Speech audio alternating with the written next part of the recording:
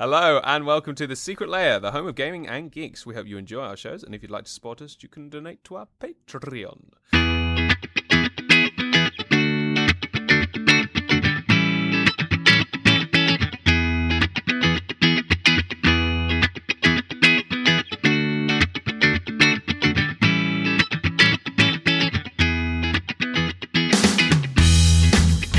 Hello and welcome to D&D 201. My name's Niall and I'll be your Dungeon Master.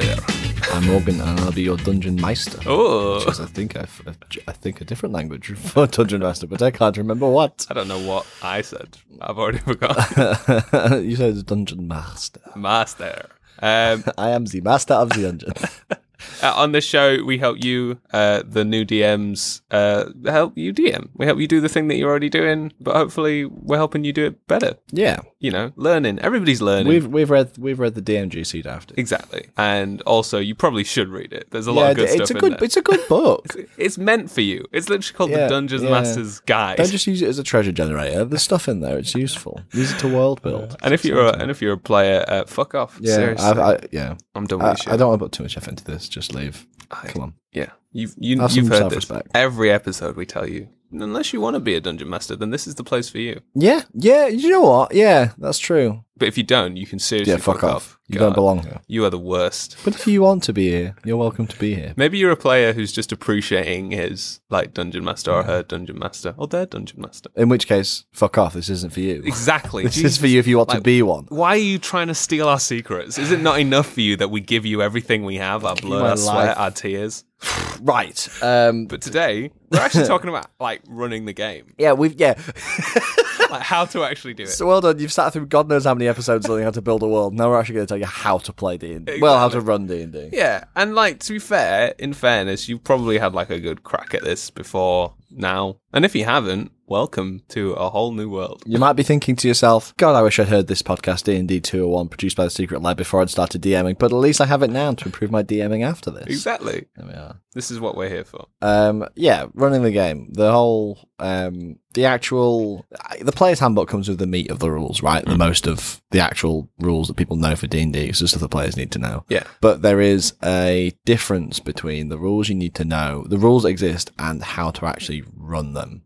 Which I think new DMs, I mean, I certainly did it because I start with a starter set. It doesn't really give you that guidance. You have to kind of, a lot of DMs, I think, just kind of go I'll just do it this way or do it that way. But the book actually gives you a lot of advice on how to do that. A lot of online resources I've come across, I've then read the DMG later and been it's here. Yeah. It tells me how to do it in the actual books that I've paid for. I can't actually count the amount of things that I just made up that I later learned were a thing. Yeah. Like fall damage. Yeah. Shit like that. Yeah. And then it caps out at certain stuff. Yeah. I started DMing on 3.5. I don't know if I've mentioned this, but I started DMing on 3.5 and I literally played maybe 2 games of D&D. I met my friends Blaine and Mike and I was literally guys, you're going to love this. All right, let's play. All right, I'll tell you how to make a character sheet. Okay, because that's all I know. Now I will DM. And I was just throwing shit at them. Yeah. I was playing hard and fast with the rules. I'd literally change health there and then on the spot. Beautiful. It was great. Real homebrew. Just real fucking, okay, this is clearly underpowered. Let's beef him up a little bit. Yeah, literally. Give him another hit die. I guess they have a +10 to hit all of a sudden. Midway through the fight. I often, to be fair when it comes to that, slightly off topic, but I often do with hit points for a monster. Sometimes I will feel like my players are just going to cheer it out. Yeah. But monster stat blocks actually come with a range. Yeah. So the stat blocks will give you a dice notation plus the average. And if they're these guys are cheering it up, I will just give them the max. Because I'll be so if it's 12d8 plus 12, I'll just work out what the max is. Okay, this should keep it alive a little bit longer before I have to absolutely wallop them. So yeah, essentially, I guess one of the things is this kind of leads on to your house rules and your table rules. Really, we've talked about this. I think just me and Morgan, but it's nice to have table rules that everybody knows about. Maybe your health potions are a bonus action rather than an action to take, kind of thing. Yeah, you'll have your own homebrewed table rules. If you want to say the rule of cool is a table rule. I mean, even beyond that, you can have literally just etiquette. Oh yeah. So I have sometimes nearly got to the point. A table rule. Yeah, exactly. Unless it's in character and everyone's fine with it. But I've nearly got to a point before where I've had to ban phones at the table, which I don't want to do because it's not school, but to the point where I've looked up and everyone's on the phone. I'm like, fuck, come on. And it's not even on D&D Beyond. Yeah. Oh, yeah, they're just scrolling. I'm like, I haven't forced you to be here. Yeah. Don't be here if you don't want to play. Yeah, exactly.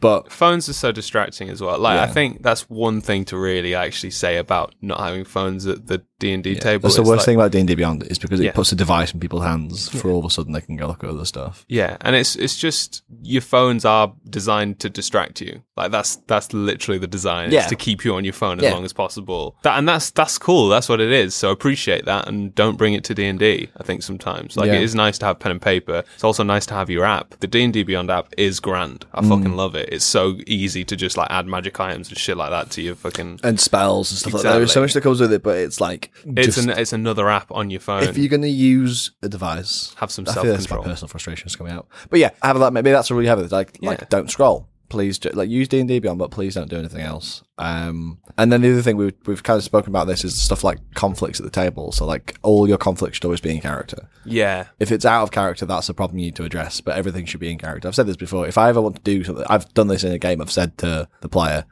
"Mate, nothing against you, but I feel like this is appropriate." And he's like, "You know what? You're right. This is what happened." Like, cool. And then we'll do it. We'll do as few rolls as possible because PvP can be boring for everyone else that's not involved. And then, or very exciting. All very depending exciting. on the situation. But we were like, it's just resolved. I'm going to smack you across the face and walk off. And he tried to smack me and rolled a nat one. It was beautiful. I got a crit. He got a nat one, and I walked off feeling pretty proud of myself. But yeah, if you're having conflict, keep it in character. Yeah, you don't I want think out of character. There's like we've discussed this listening to Sans Pants Radio, D&D is for nerds. There's was it Handsome Tom and Cass? Yeah. Oh, play so two characters that. My God, your phone is shiny. Shiny. That is so shiny. Look at the side of it. Yeah, it's. Is that Bahamut's phone? Yeah, exactly. The Platinum Dragon's phone itself. It's how we communicate what spells. Have you just prepare. revealed yourself as Bahamut in human Morgan form? No, it was that thing when they came out. It was like surgical grade steel on the side of our phones. I'm like, okay, cool. Why? That feels a bit surgical grade. That feels a bit stupid, but fine. But yeah, it's very shiny. Surely a lot of surgeons could have done with this steel. No, they just use the phone and they. That's how they break bones, yeah, exactly. Get into ribs to get to the heart. Anyway. Avoid distractions. Yeah. Cass and Handsome Tom play, like, I think Tom plays this absolutely grumpy turtle. Yeah, called Pop Mandarin. And he just constantly says, "Listen, Cass, I love you and I'm really sorry. Pop does this." And it's just like... Yeah, and the Cass is always like, "Yeah, that's fine. You're doing really well." Fuck you. Yeah, in character. And it's just one of those things that, like, that's how you should be playing. You should be playing with a level of, I love you, but my character doesn't love your character. And that's what keeps it fun. Do you know what I mean? I've played some really heavy PvP games. That Wreckage of Mithra and all that I did for All Together, mate. Every session at the end, we had like a proper little chat just to make sure that everyone was still. But and it was because we were putting that time and effort in to be like. Well, I've spoken about how I do it at LARP as well. Same thing. It's like afterwards, you have to be like, "Hey, we didn't get on this week, are you all right? Yeah, cool." In the kind of a little debrief in a chat. If anything, I love you more for it. Yeah, absolutely. I think that's just something to discuss at the table, like how comfortable people are like, "Hey, I don't want any PvP." Something I've been thinking about is a way of doing conflict resolution when your players are all arguing, they're not going to come to a solution. I've been trying to think of a way that we can be like, right, okay, out of character, in character, there's clearly not going to be a resolution to this. So I'm trying to think of a way to have like a conflict resolution through rolling of dice, where out of character we all agree that one person had the most persuasive argument. So maybe like you all roll persuasion checks, and whoever has the highest total on either side of the argument persuades everyone in character. I've been trying to think of ways to move past those kind of conflicts, because sometimes they can be going for 10 minutes and you're not doing anything. It's like, let's just have a roll, find the answer and move on. You can be unhappy with the decision that's been made, but you could be like, in character, your character has been persuaded. They could be skeptical. They can be like, okay, I'm still not sure this is a good idea, but we're going to try it to move on, because they can complain the whole time. yeah, exactly. I mean, quite often if they're doing it with NPC, they'll keep trying to persuade, and I'll just go, you are unable to persuade this person of this fact, and we're gonna have to move on, because otherwise you just sat there going, and then you can spill into out of character. character because people get annoyed. You probably know your friends better than anything as well. Like, you probably know what's like acceptable. Like my home games where we were at home with Blaine, there's very few table rules. Yeah, just because you don't need to. Yeah, we don't need to. We're all very, very tight, close-knit friends, and we just kind of get together and play a game. But, you know, if you know your friends need some boundaries and need those levels, then that's cool. And it's not, like, wrong to say people, like, bad if people do. It's like sometimes they do just need a formal understanding, especially if you've got someone who's, like, not neurotypical, who, like, maybe struggles to process stuff like that. It's like, I need a set of stuff that we have to stick by. It's 100% tailored for your group and your friends and your people, essentially. There's another interesting thing here about table talk and what people at the table know versus what their characters know. The old metagaming. I think Discord's a really fun way of doing this though, because as in like, so like, you know, when one player learns some information and then the others don't. Yeah. Discord's really nice for this. It's one of the few times when I'm playing at the table, I'm like, God, I wish this was on Discord. Because I can just be like, do you want to jump into another voice channel? We'll jump into another channel. I'll tell them what they find out and then we'll jump out again. See, Blaine used to just take us out of the room. He'd just be like, all right, Niall, come with me. All right, Holly, come with me. And it's just a lot more of a faff. That's the especially I like the drama of it. do. It's the drama of being like, ooh. I have done it, but it's Blaine's like taking someone my setup at home is really tight, so it's like, excuse me, sorry, let me just try and get out. Let me just squidge my butt against you. Because I think we've done that here as well, haven't we? Yeah, I like to... I kind of have a bit of a 50-50 with it. I kind of like to take characters away from the party, but do it in front of the party, because a lot of the people that I play with are really good at not metagaming, but also quite like knowing the story. And it's all about the story. It's like when you watch a film, you know everything that's going on. Yeah. Certain characters don't, but you do. And that's kind of the appeal of a film, is that you're like a fly on the wall constantly. Yeah. So sometimes I'll do games like that where everybody's allowed to like witness one person's secret. Or sometimes if I think it's going to be kind of like a poignant decision, whatever the character has to do, I will take the character out of the room and be like, okay, here's Wagwan. Do you know what I mean? It's also good for like when we're doing, I did out the Abyss, you can get different types of madness. And to tell them privately, I'll privately message them. You can also do this over text if it's quick. I'll like text them the madness they've got, so then no one else knows if they're mad. Yeah, texting is kind of a hard one. I do struggle. I think as a player, it's very easy to text the DM. Yeah. I think as a DM, it's really hard to reply and keep up. But I'll just be like, you've got this madness now. Yeah. And I can be like, so I've got a player who's still got a madness and has for like several sessions and no one's picked up on it because it doesn't come up all the time. Exactly. And then when it does come up, they just think they're being a bit off. Why are you being a dick? Yeah. And it's really funny that they've still got it. And every now and then, but sometimes you have to poke them like, hey, just remember this fact. Remember you're mad. Remember this. And they're like, oh yeah. I forgot that was crazy. But yeah, so that's what you happy with. Do you want to do that? Do you want to separate your players off so they like you lock off the information to certain ones? Exactly. And then, metagaming, I guess, is kind of like, for those of you who don't know what metagaming is, it is when your players are acting with the knowledge they have rather than with the knowledge the character has. Yeah, like being, I know my character's never fought this type of monster before, but I know it's immune to this, or I know it's vulnerable to this. It's like, I mean, that's, you kind of, or even like, there's a good example here where it's like, that boxed text seemed to spend a lot of time describing that door. Let's search it again. It's like, no, you failed your search. Don't do that. You wouldn't know. Yeah, exactly. And it's a hard one to do, I think, for some people. Some people like naturally are super curious about the story and that bleeds into their characters. But I think, your job as the DM is to kind of like casually and gracefully help them as much as you can. Do you know what I mean? You can remind them that their characters don't know this, so they wouldn't know to look here, or they wouldn't know that was a thing. Maybe you can roll like a percentile dice to see if that is something that they might do. Do you know what I mean? To give them a chance at it. Or, I like if I throw a monster up and a player's like, oh, I know what that monster is. And they're like, can I roll to see if my character would know? I always think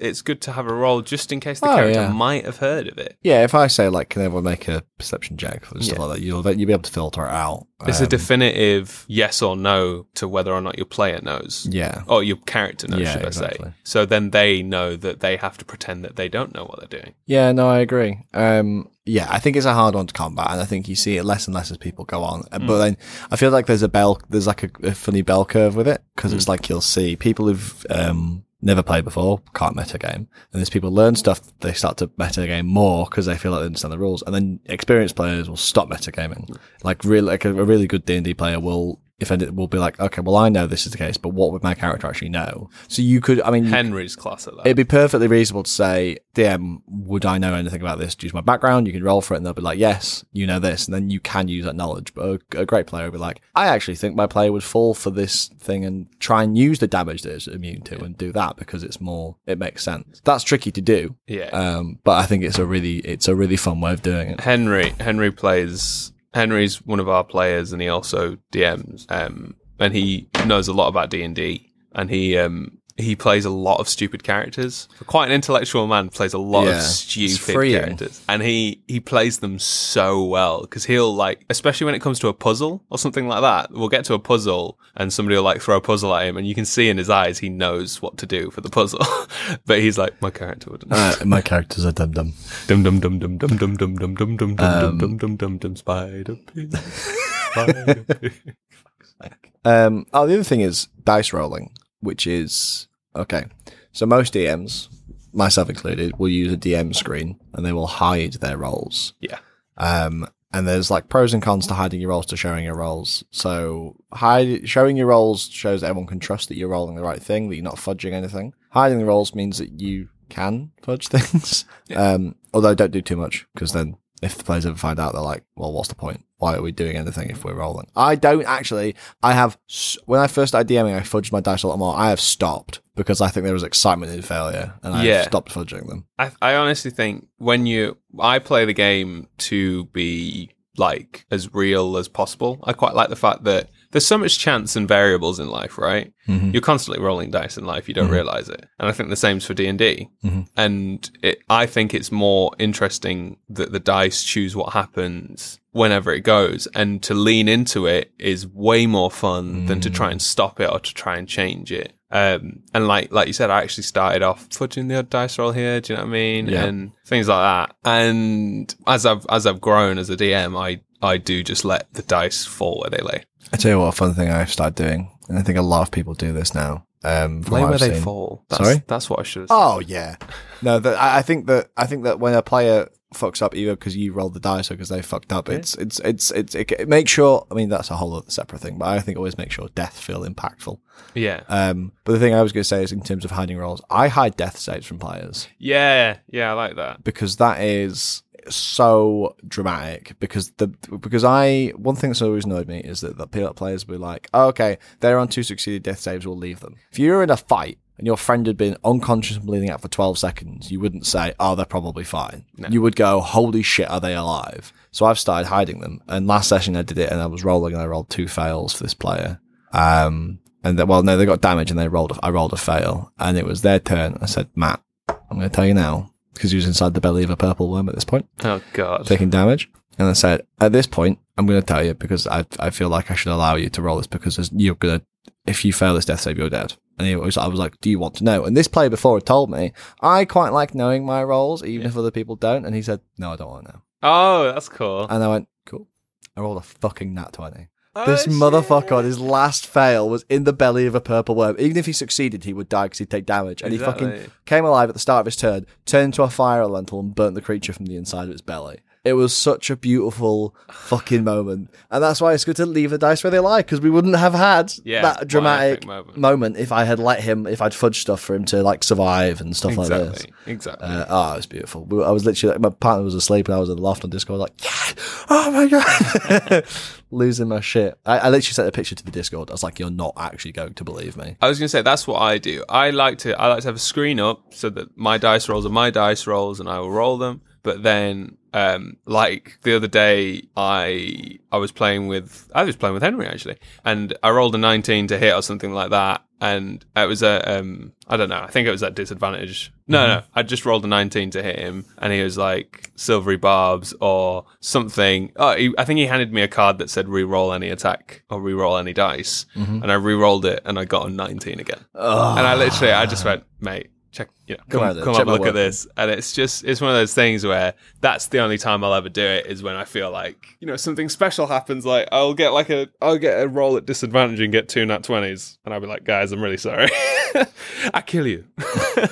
Yeah, I mean, or sometimes I'll show them the nat 1 that I got. And it's just nice to introduce them to, like, I don't know, my game a little bit. It's a bit like, oh look, I'm having fun too. Yeah. Do you know what I mean? Like 100%. I'm enjoying this with you. But there's plus and minuses to people knowing what you're rolling. I think there's even advantages to people not knowing what this is tricky and hard to do, but players not knowing what they roll. Yeah. So rolling for them. I have a little home rule where it's, if they're doing an insight check, I roll. Yeah. Because I don't want them to know if they've been lied to. Yeah. Or if they roll a 1.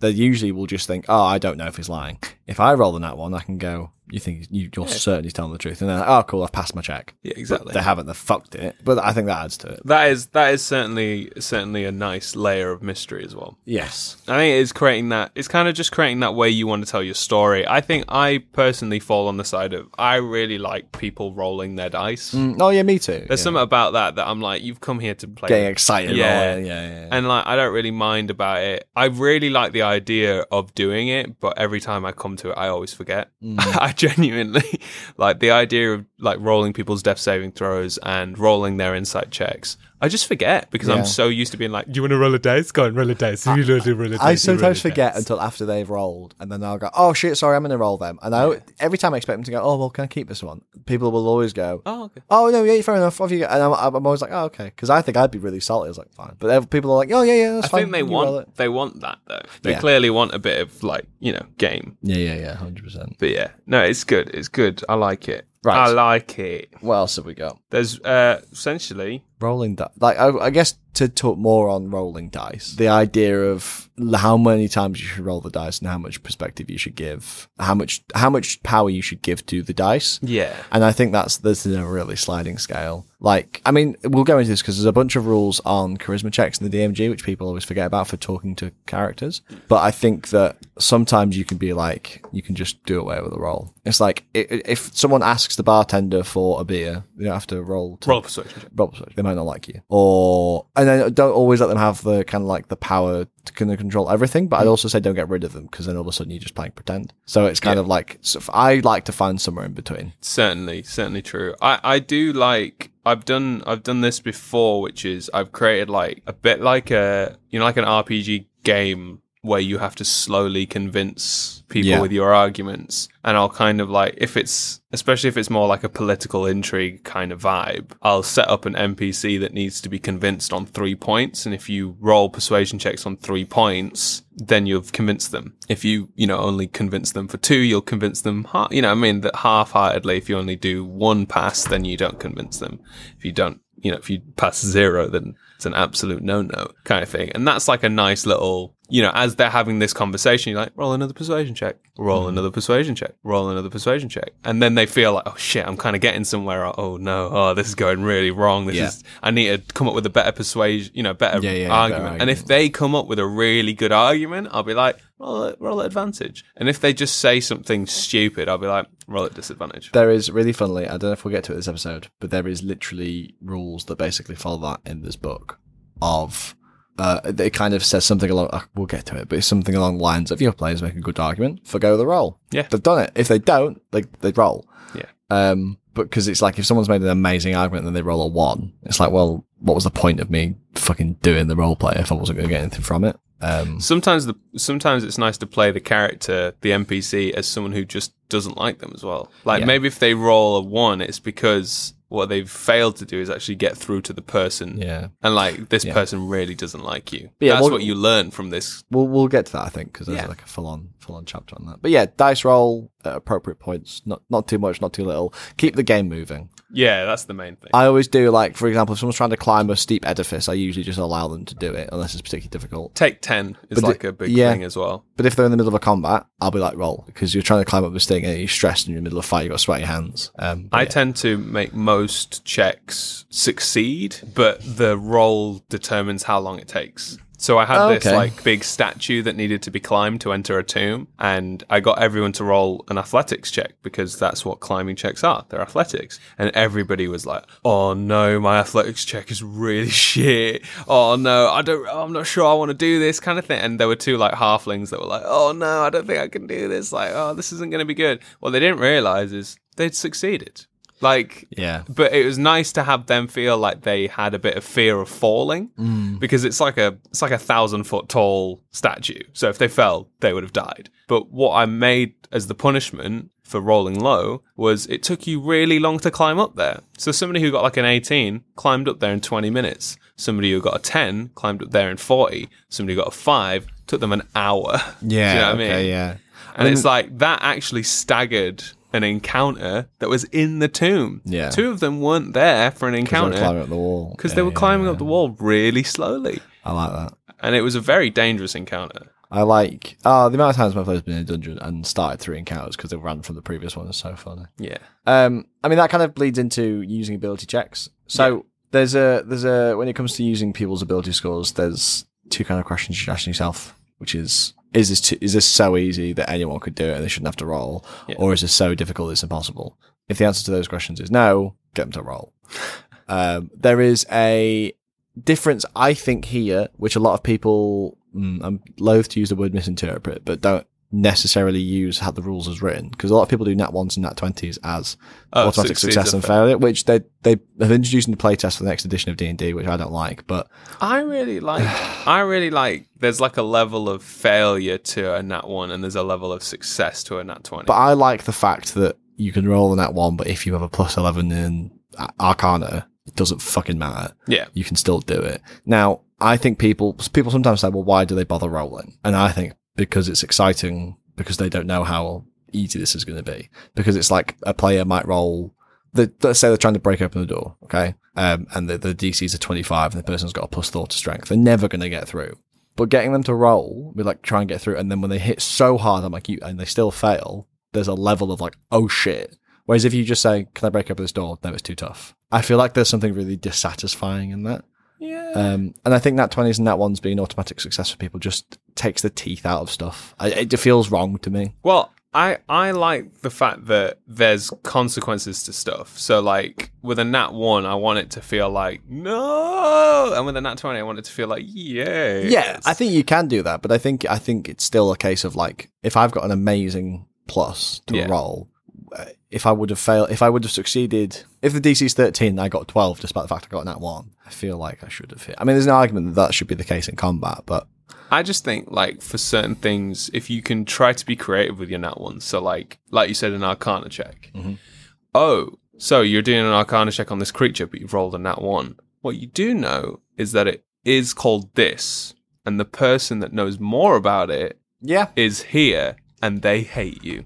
Yeah, that's a nat 1. It is, but I don't think you know stuff. I don't think it should be an automatic failure. No, but that's what I mean about, I always like to have there's a success. No, I agree. But there's consequences to it. Whereas the nat 20 is like, yep, you know everything. Let me give you everything I need you to know about it. Do you know what I mean? That's kind of how I feel about nat 20s and nat 1s on successes and fails. I think for some simple things like climbing, and nat 1 is you fall. Yeah, but then I do a dexterity check to see if someone catches you or if you can catch yourself. There's nothing more beautiful for me than someone like, do this. I rolled a nat 20 for a total of... and then they're like, 24? I'm afraid that doesn't succeed. Because I'm like, oh my god, that depends on your DC as well. Like, so setting your DC, 0 is obviously why you're even getting them to roll. Basically, anyone can do it. 5 is very, very easy. 10 is easy. 15 is getting moderate. 20 is hard. 25 is very hard. And 30 is nearly impossible. Anything higher than a 30... only rogues with expertise can usually do. Yeah. And I think that's where that comes into, like, its pure, like, best form, is when you're, like, setting a DC, you set it at a 30. Even with a nat 20, you've not succeeded. You've gotten somewhere. Yeah. You've gotten something nice, but even with a nat 20. Again, it's the idea of a barbarian barging against door, getting a fucking 25 and just bang, and then be like, no, it doesn't open. I think that's setting up the power of whatever it is. Yeah. Like, you've got to use that sparingly. Because if you're setting a DC 30, know that whatever you're putting in front of them is meant to be godlike, not like a door. No, Or if it is a door, it's the only way they can get through is by answering the riddle, not by punching it. Or if you're a giant, because there's a DC in one book where it's really funny. So they set the DC to open the book at like DC 70. Yeah. But then that means a giant can't open it because a giant's not strong enough to pass that DC. But I guess it's like, it's a DC 70 if you're a medium creature, but if you're huge, you could do it. But I just thought it was a funny quirk where it's like, so a giant can't actually open this door. Stupid. Why did we build this door? I can't get in. But yeah, I think there's certainly a place for it. And there you go. Yeah, some differences.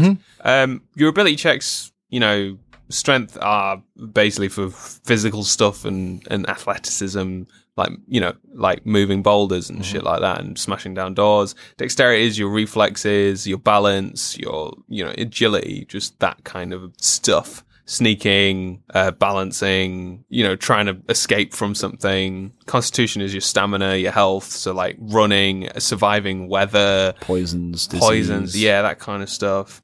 Intelligence is memory, recall, and being able to logic things, remembering things and figuring stuff out. Wisdom is your perceptiveness and willpower. Whether or not you can see through things or sense people's motives or even like push through magical effects. And charisma is your like social influence and confidence in your way to like influence the world through your actual being, persuading people to do stuff, lying, performing. Performing is charisma. Do you know what I mean? But it's also stuff like stopping yourself getting possessed and having your personality altered. There used to be a monster in an older edition which could drain your charisma and would just make you like a vacant husk kind of thing. There's nothing in you. You were just... That is cool. You still could talk, but you were just... dry as fuck. I really like the idea of using charisma for work because it's your confidence in your job. And I know that's because it is performance. And I remember back in 3.5, you used to have like performance and then you'd be proficient in certain performance skills because that was your job. And I still quite like that. But I am also very up for like if somebody's job is a smith, maybe they can use their intelligence or their wisdom as a performance check rather than just their charisma. Sometimes I'm trying to design the relevant skill check. I'll just look at the plan and go, what do you think's appropriate? Yeah. What are you good at? And then they'll look at the character sheet, say the highest score. I'm like, come on. How are you meant to use animal handling for smithing? Yeah, exactly. I guess the forge is a bit of a beast. There's a fun little variant rule here that I read a long time ago that I'd forgotten about, which is automatic success, which is not when you get nat 20, but instead you take the person's ability score and you -5 from it, and if that meets the DC, they're automatically successful. So the example it gives is there's a door, which is a DC 15 to batter down. If their strength score is 20, -5 from that is 15, they can do it automatically because they're strong enough, which I think is a really interesting way of doing that. Kind of like, because then you don't have situations where it describes here where the fighter gets a 2 and can't open the door, but the rogue gets a 19 and can. Interesting. And I think that's a good way. That is a way of working that out, of being like, you are usually strong enough to do this kind of thing, so it should work. But if it's DC 20 and their strength is 19, it's like, no, you still have to roll because it's not reliable for you to be able to do it. That's really cool. That is a fun variant rule. I like that. That's quick as well. That's like a real nice when you start to know people. What's your strength score? 15. Roll easy, for mate. it. Yeah. Easy, mate. Don't worry about it. I don't know if it's here, but there is an awesome variant rule because we're about to talk about proficiency bonus. So in D&D, you DMs, this proficiency bonus is if you're proficient in something, you get to add a bonus to when you're rolling for it. So if you're proficient with longsword, you get to roll at like levels 1 to 4 plus 2, levels 5 to 9 plus 3, all the way up to plus 6 at like the higher levels.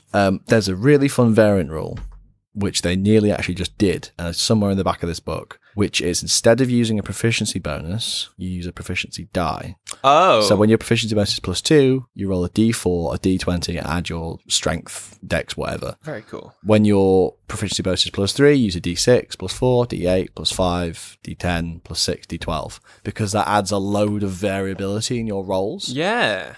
And I think that's really fun. Like, there's a lot more, like, there's a chance of you whacking it out of the park, but also the chance of you, like, not quite getting as much. But it represents that kind of like, I am good at this. There's still some room for flub. I can still not do as well as I expect, but you can roll more dice. Yeah, it makes your spellcasting very crazy. Yeah, exactly. It's like, so I'll get my D20, if you say your 20th level, my D20, my D12, and then add my intelligence, and then you roll a 1 on that D12, you're like, fuck. Yeah. Shit. But you roll a nat 20. Yeah, exactly. But yeah, if you roll that 20, you automatically hit, don't you? But yeah, I like that kind of that kind of flexibility in it, and I think that's a fun, easy to implement. Well, can you imagine rolling a fucking 37 to hit? Yeah, that's ridiculous. Yeah, as your base, because and then you get to add your intelligence on top of that, which is probably at this point +5. So then it'll be Oh no, sorry, you did that. Yeah, sorry, you did that automatically. I thought 12 + 20 was 37. Okay, I'm the quick math boy here. Quick maths, quick math boy. But yeah, proficiency is just like are you good at a thing? That's really fun. Good. I like that. Yeah, it's good. But yeah, essentially, if you're proficient, you're good at it. Yeah. No, you're not proficient at everything, but you can give everything a go.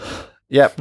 We all know advantage and disadvantage. Roll T20s, keep the highest or keep the lowest. And if you didn't, now you do. No. Yeah. So that's kind of a useful tool that I used less when I first started. I use more now to just be in a situation where, like, okay, this gives you advantage. So I'll often give people advantage if they have a height advantage. Yeah. Because I'm like, you're taller. Rules as written, there's no strategy. Yeah. For if you're like on a top, like hidden, or like if you're at the top balcony, they know you're there. It is easier for you to kind of strike them. I quite like being like rewarding clever thinking with advantage. Yeah. Like I like if you're, do you know what I mean? If you're like trying to basically do something and somebody comes up with just the most fantastic creative idea, I'm like, yep, roll with advantage, because that was unbelievably funny. Yeah, that's, or I like to do like, can I do this ridiculous thing? You can, but it'll be a disadvantage because of the situation. Yeah, it works both ways. It certainly does. And that's fun because your player gets to do the thing they want to do, but also that it's not going to break your game if it's something stupid, because you're like, yeah, you can, but it's hard to do. Have disadvantage. It's cool. What else have we got? Inspiration, man. Inspiration. So inspiration is this fun little thing on your character sheet. You ever heard of Pavlov's dogs? That's what inspiration's for. Teaching players how to be good. Good boy, well done. There you go. Have a treat. Yeah. Me and you both use cards, I think. Yeah. Mark uses these really cool, like, crescent silver moon tokens. And if you want to use your inspiration, you've got to sing "I Can Be Your Hero, Baby." Fuck's sake. It's so good. Oh my god. And essentially, it just lets you, like, re-roll and use the highest roll. Yeah, you do have to declare you're going to use inspiration before you make the roll, because a lot of times, can I use my inspiration? I'm like, no, you've already rolled it, because it's meant to be like, right, that I've got to succeed on this. I'm going to use my inspiration. I'm okay. I actually allow people to roll, and if they fuck it, they can go, can I use my inspiration? I'm like, yeah. I don't. Roll again. I don't, because I think in my opinion, it makes inspiration feel more significant, because it's not just a re-roll, it's a kind of like, all right, I get a chance to use this now. It's a resource. Yeah, there's like a big build up for it, whereas if it's just a free re-roll, I'm like, it's kind of, I feel it's more dramatic to roll with advantage than to re-roll. Oh, again, whatever works. But what if you've already got advantage? Then you don't get anything from it. That's what I mean. I like it to be kind of a... Oh, do you let them re-roll again even? Oh, okay. Yeah, so if you've got advantage, you spend your inspiration, you've got one more shot to roll now. Yeah. And it's a single die. It's never, re-roll with advantage. Oh, okay. So all of a sudden you're rolling flat. Yeah, it's a new flat roll that if it's the highest one out of all 3 dice, you take it. Yeah. But if it's not, it is what it is. Yeah. But there's different ways of doing it. Technically, you showed it before, but I know there's plenty of people that just use it as a free re-roll, which is fine as well. But it's basically like, however you want to, you can use inspiration to foster your own game. So like, I often do it if I'm like, if people do really good role play, I usually give inspiration. I like, that was really good. If someone acts towards their flaw or in a way that's counter to their goals but works with their character, I'll give them it. So I've got like, if a player like, I get drunk or whatever, or I miss something because I'm intoxicated, it's like, I have some inspiration because that's fucked you a little bit, but you've role played well. Yeah. But you can also do it if you're trying to foster like a good game. Women's being heroes. That's how I do it. So I hand out cards. I've got like those good boy, bad boy cards from Sans Pants Radio. And I don't hand out inspiration anymore. I just hand out cards. if something happens that I think's hilarious or is really in character or just really well played, I'll be like, here, have a card. And people collect like loads of them. Do you know what I mean? They've got loads of inspiration cards because essentially they've just been playing really well and I'm enjoying the game. Yeah, I need to get different cards because I want to use Good Boy cards as inspiration because I use them for like rolling out 20s and all sorts of crits, but I want to get the cards you've got for those. Yeah, they're really good. Yeah. Nord Games, I think they were from. But yeah, it's a fun little thing. But yeah, it's just a really good way to foster what you want from people. So for example, to like good gameplay, sharing. I give bad boy cards out if you tell a bad pun because I'm like, don't do that. Oh, see, I give good boy cards out for good puns, and if I don't know, if somebody doesn't like mine, I take a bad boy card. The reason I got scarred from my little brother and sister because I gave one of them inspiration for making a funny joke, and then every session they'd make like 10-foot really shit jokes. And I'd be like, stop this! I'm not enjoying this. Right, you don't bad get inspiration boy cards anymore. are coming out. Yeah, this was before I had them, so that would have stopped it very quickly. There's a really wonderful like variant option about players giving inspiration to each other, which I think is a really nice. I think when I was playing with Blaine and Mike and Lauren and stuff, we had these like wonderful moments where something would happen and one of us would just be like, I'm sorry, but can we just give this person inspiration now, because that was awesome, right? And we'd all be like, yeah. Oh yeah, yes. Round of applause, yes. And it's just one of those things that, like, because we had some really cool games and really good like in character stuff, occasionally we just get carried away, and then we'd be like, wait, guys, that deserves like a reward because that was super super. Yeah, no, I agree. I think it's a nice way to award inspiration is if the players give it out. Yeah, no, I agree. It's something I sometimes do let my players trade inspiration. If like, oh, can I give inspiration to someone else? Usually for death saves. Because it's like, if you really don't want to die, you can use inspiration to help them with their death save. Yeah, that's a fair shout as well. Like spending it, I like, some people do let only people who have, if you've got the inspiration, you can only spend it on your stuff. I do that with Good Boy cards. Yeah. Oh, I'm kind of like, yeah, but there's been so many moments where someone has a Good Boy card that would save another character, man. And they can't. Can't do it. Yeah. Fine, sure, Good Boy card. You were the good boy. It's yours. There's another thing here which I think is really interesting, which I use a fair amount, which is like resolution consequences for DCs. And one of my favorite ones is this success at a cost thing, where let's say I've done this before. So there was a moment where my players were on top of a ledge and a thunder wave kicked off. And they had to roll a DC to, as well as with Thunderwave, take half damage and not get knocked back 10 foot. If any of them got knocked back 10 foot, they'd fall off the ledge. And these guys were like level 2 or 3. So that was a potentially lethal situation. And one of the players failed by 1. And I said, all right, you can either accept the fail or you can succeed, but there will be consequences. Right. And he went, what are the consequences? I'm like, that's not how this you works. can either fail or accept. And what it ended up being was that he succeeded, but one of the other players managed to grab him before he fell off the ledge, but it was a tabaxi, so his claws like dug really deep into him so he went to grab his shirt, grabs his chest and pulls him up by his skin. I was like, but he took a fair amount of damage, but not as much as he would if he'd fallen. But I like that kind of like you can succeed this, but you won't. That's really interesting because I do kind of like to let I like to let it lie. I'm like, you failed. This is what it is. But I quite like that. It's like it's close. A near failure. If it's only one. Success. Yeah. I don't know. I really like, there's something about watching people be like, I got a 14. And we all know the DC's 15. And it's like, oh, no. Maybe it's something you use sparingly. It's like in this situation, I'll allow it. In this specific situation, if it's like there's a circumstance in which you can succeed with a consequence. Yeah. I like giving them the option to accept it. It's like, do you want that consequence? Yeah. There's one here where it says like they managed to intimidate the kobold, telling them what it knows, but it screams the answer, and everyone for like a mile around hears. That's a big scream. It's a loud kobold. And then there's a thing here in like degrees of failure, which is fun to do, which I need to send this to a friend because one of my friends was saying that this doesn't exist in 5th edition, and it does. Here it is. Like maybe it's like if they get the 15, they succeed. If they get 20, they do this. If they get 25, they do like it becomes like there's a massive kind of, maybe it's like if they're trying to kind of push someone kind of slightly out of the way. You get like a 25, you knock them to the ground and they fall on, like knock their head and fall unconscious, and you can keep going without having to worry about them. Yes, that's quite a fun thing. It's all about your descriptions. I think as a DM, you're basically working on the higher the number, the more epic the description needs to be. So that just be careful with where you set that, because your first player rolls the DC's 10 and your first player rolls a 12 and you're like, you backflip over the trap, and then the next player rolls an 18 and you're like, you backflip over the trap with a twirl. It's like, you know what I mean? Just kind of set that pace so that you're happy and you can figure out how to do that. My favorite thing is when a player says like, can I try and do this? And there's like the DC's 5. It's like, can I backflip over? It's like, yeah, sure. The DC's now 15. Yeah. Congratulations. And then they fall and die. I'm like, fucking idiot. And that's what happens when you try to do a backflip.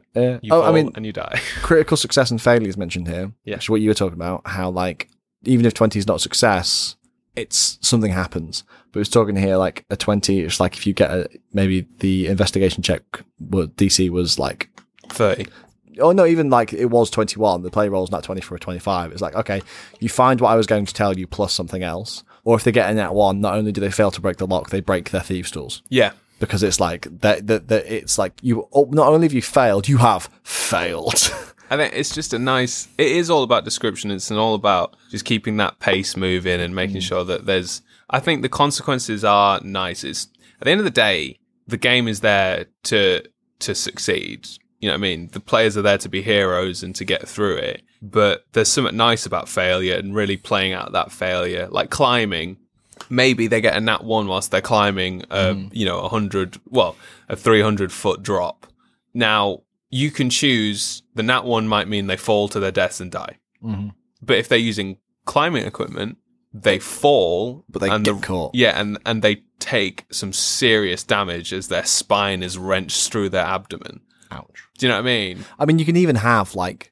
Or their ankle dislocates. If you were now they're going to have to move it, like, they can sneak at disadvantage for the whole day until they take a long rest. Or even like your climb check was to see if you got any higher up. Yeah. You failed, you just don't progress. But if you get in that 1, not only do you fail, you also fall. Yeah, and you catch yourself later down. Yeah. Maybe just make a few dex saves for damage.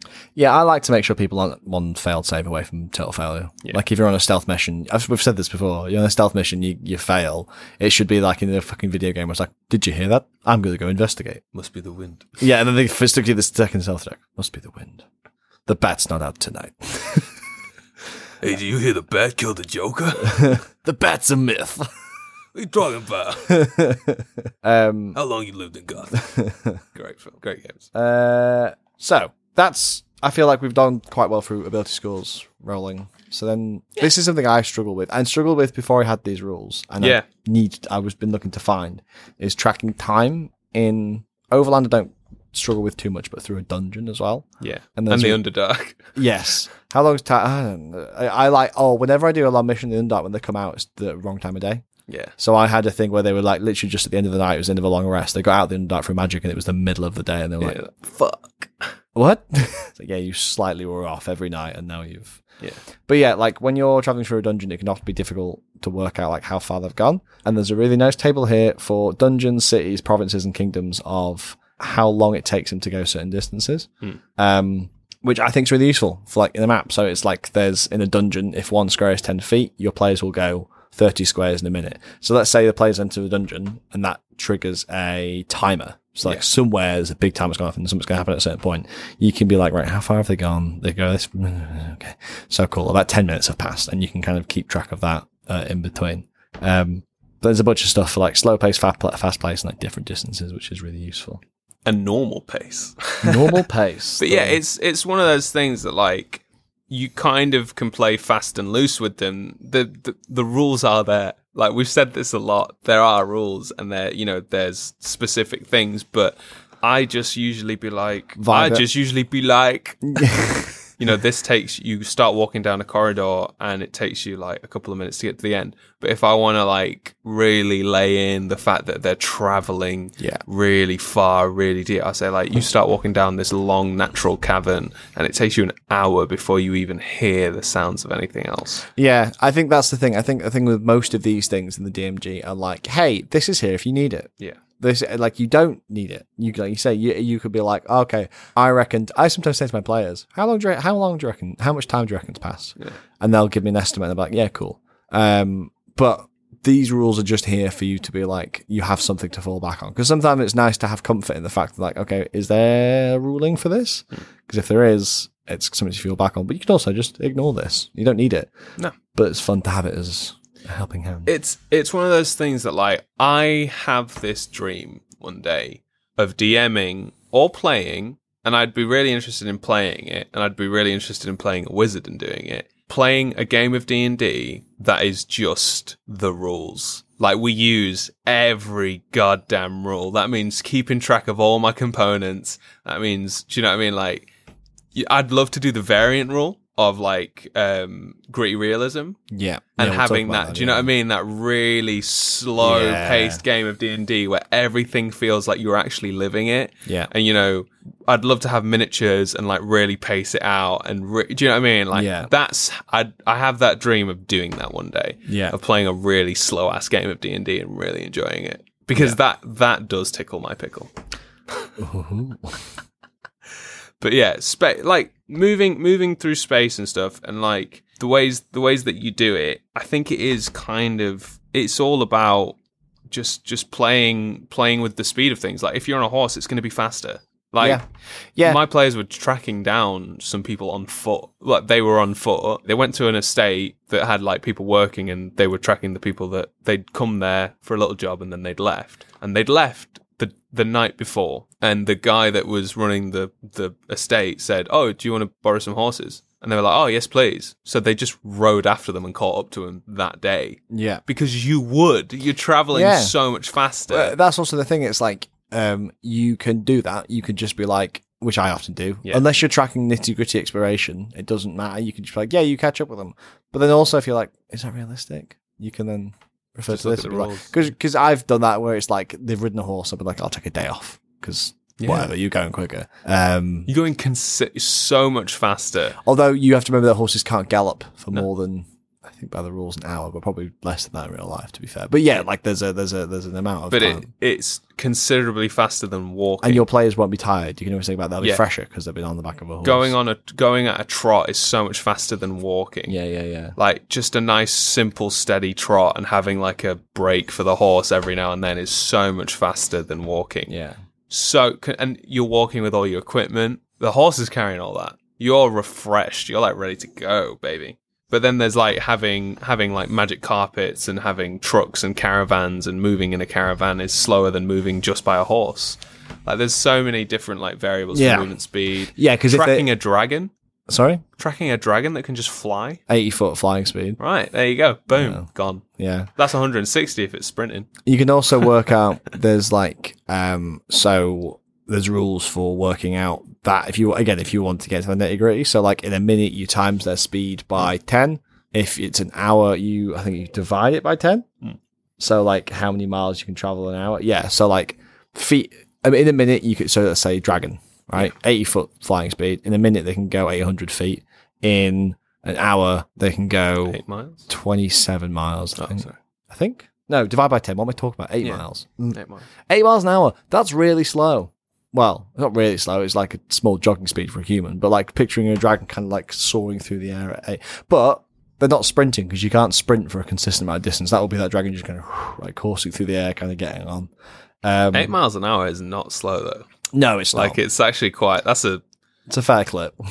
How fast is Usain Bolt? No, like sprinting. Yeah. But the average human walking pace is 2 to 3 miles per hour. Exactly. And if this dragon just kind of like coursing through the air, it's not gonna. It's fine. A lot faster. But then daily travel, you times that by how long they're traveling, which is usually you can travel for 8 hours without getting exhausted. So a dragon can cover 64 miles at a normal pace in one 8-hour travel time. But then, more than that, I guess, in if it was going like at a fast speed to try and get away from you. It's fucking ridiculous. Like, I do love how fast things are in these games. Like, I love that like gelatinous cubes don't move fast. but they're surprisingly fast If you considering are- that they're a goop. Well, one of their actions is to travel their speed. So it's like 15 foot, but then one of their actions is to travel 15. So you can see this thing sludging along. They got themselves into corners. Like all of a sudden, vroom, like it dashes towards them. Like, oh my God. Ah. Blah, blah, blah, blah. Another part of like exploring like dungeons and terrain and stuff is the visibility. Yeah. You know, Encounter distance kind of thing. Like, there's simplicity of being in the Underdark, things are dark. Being in a dungeon, there's no lamplight. But also, I fucking love throwing heavy rain at people. yes. Like, just Weather it's conditions. so atmospheric. Like, it's heavy ass rain. You can't see shit in front of you because it's just raining down on you, and it makes everything feel that much more. Did we talked about weather atmospheric. conditions, didn't we? Because they can really spice up a game earlier on. Because it's like, I think it's like strong wind, like your long range. No, in a heavy wind, your Bows bow and arrows, will be disadvantaged because it'll get blown off by the wind. Exactly. Like there's so many fun like things you can do if you want to spice things up. Snow. Yeah. With the weather. So I actually had a moment, like I remember, like literally after the battle finished and the storm subsided, because the storm was part of the battle. I was like, I forgot to use the storm rules. Fuck, that would have been really fun. But it's That's D&D for you, forgetting to do shit all the time. yeah, and then you're like, I won't forget next time, and then you And then will. you do. But yeah, But that's helpful for like when you're noticing things. Do you know what I mean? It's what then you start imposing those other rules we were talking about. Like if it's a snowstorm, you've got disadvantage to see everything. Do you know what I mean? Maybe some things you just can't see. maybe once an hour you're having to make a save against gaining exhaustion from how cold you are. Exactly. And it makes moving and exploring all that much more interesting. And maybe it'd be easier to move inside a snowstorm, like as in if you were hiding. Do you know what I mean? Like you can hide a lot better in a snowstorm. Yeah, but you could also you can't see as as well. So things can also hide a lot better in the Exactly. in the cold. It's cool. It's cool. I love it a lot.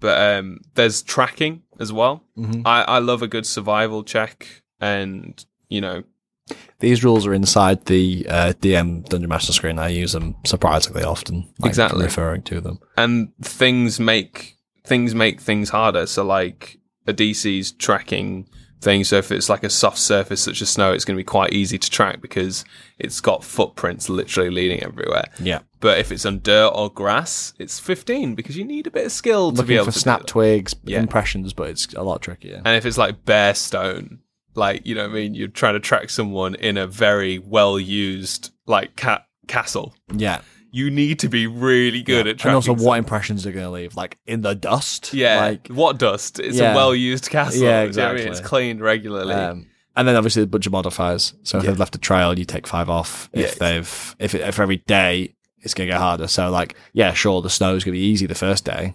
But the second day, okay, you probably still find the footprints, but as it goes on, it's going to get harder and harder. Yeah.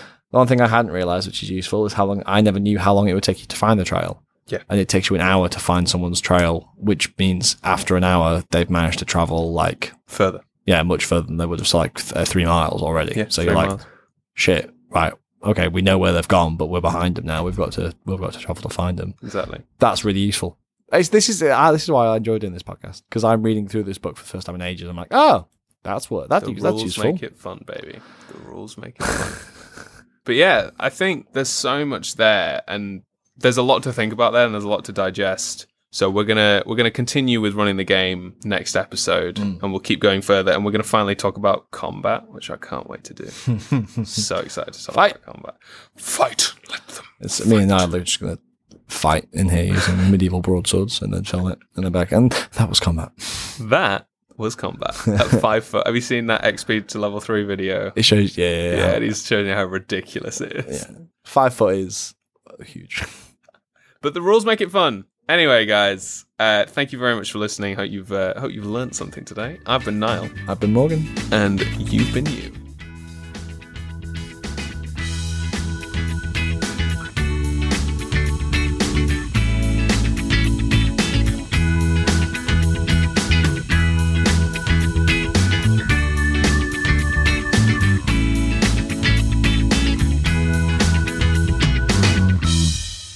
Thanks for listening to the show. If you enjoyed, please leave a review, as it really helps. A big thank you to our editor, Jack Sinclair, and G. McDermott for our cover art. If you'd like to check out any of our cool merchandise, like our dice trays and dice boxes, head to littlelionslayer.co.uk, where Julia, our resident blacksmith, has all our products up for sale. You can buy some cool dice as well. Until then, brave adventurers.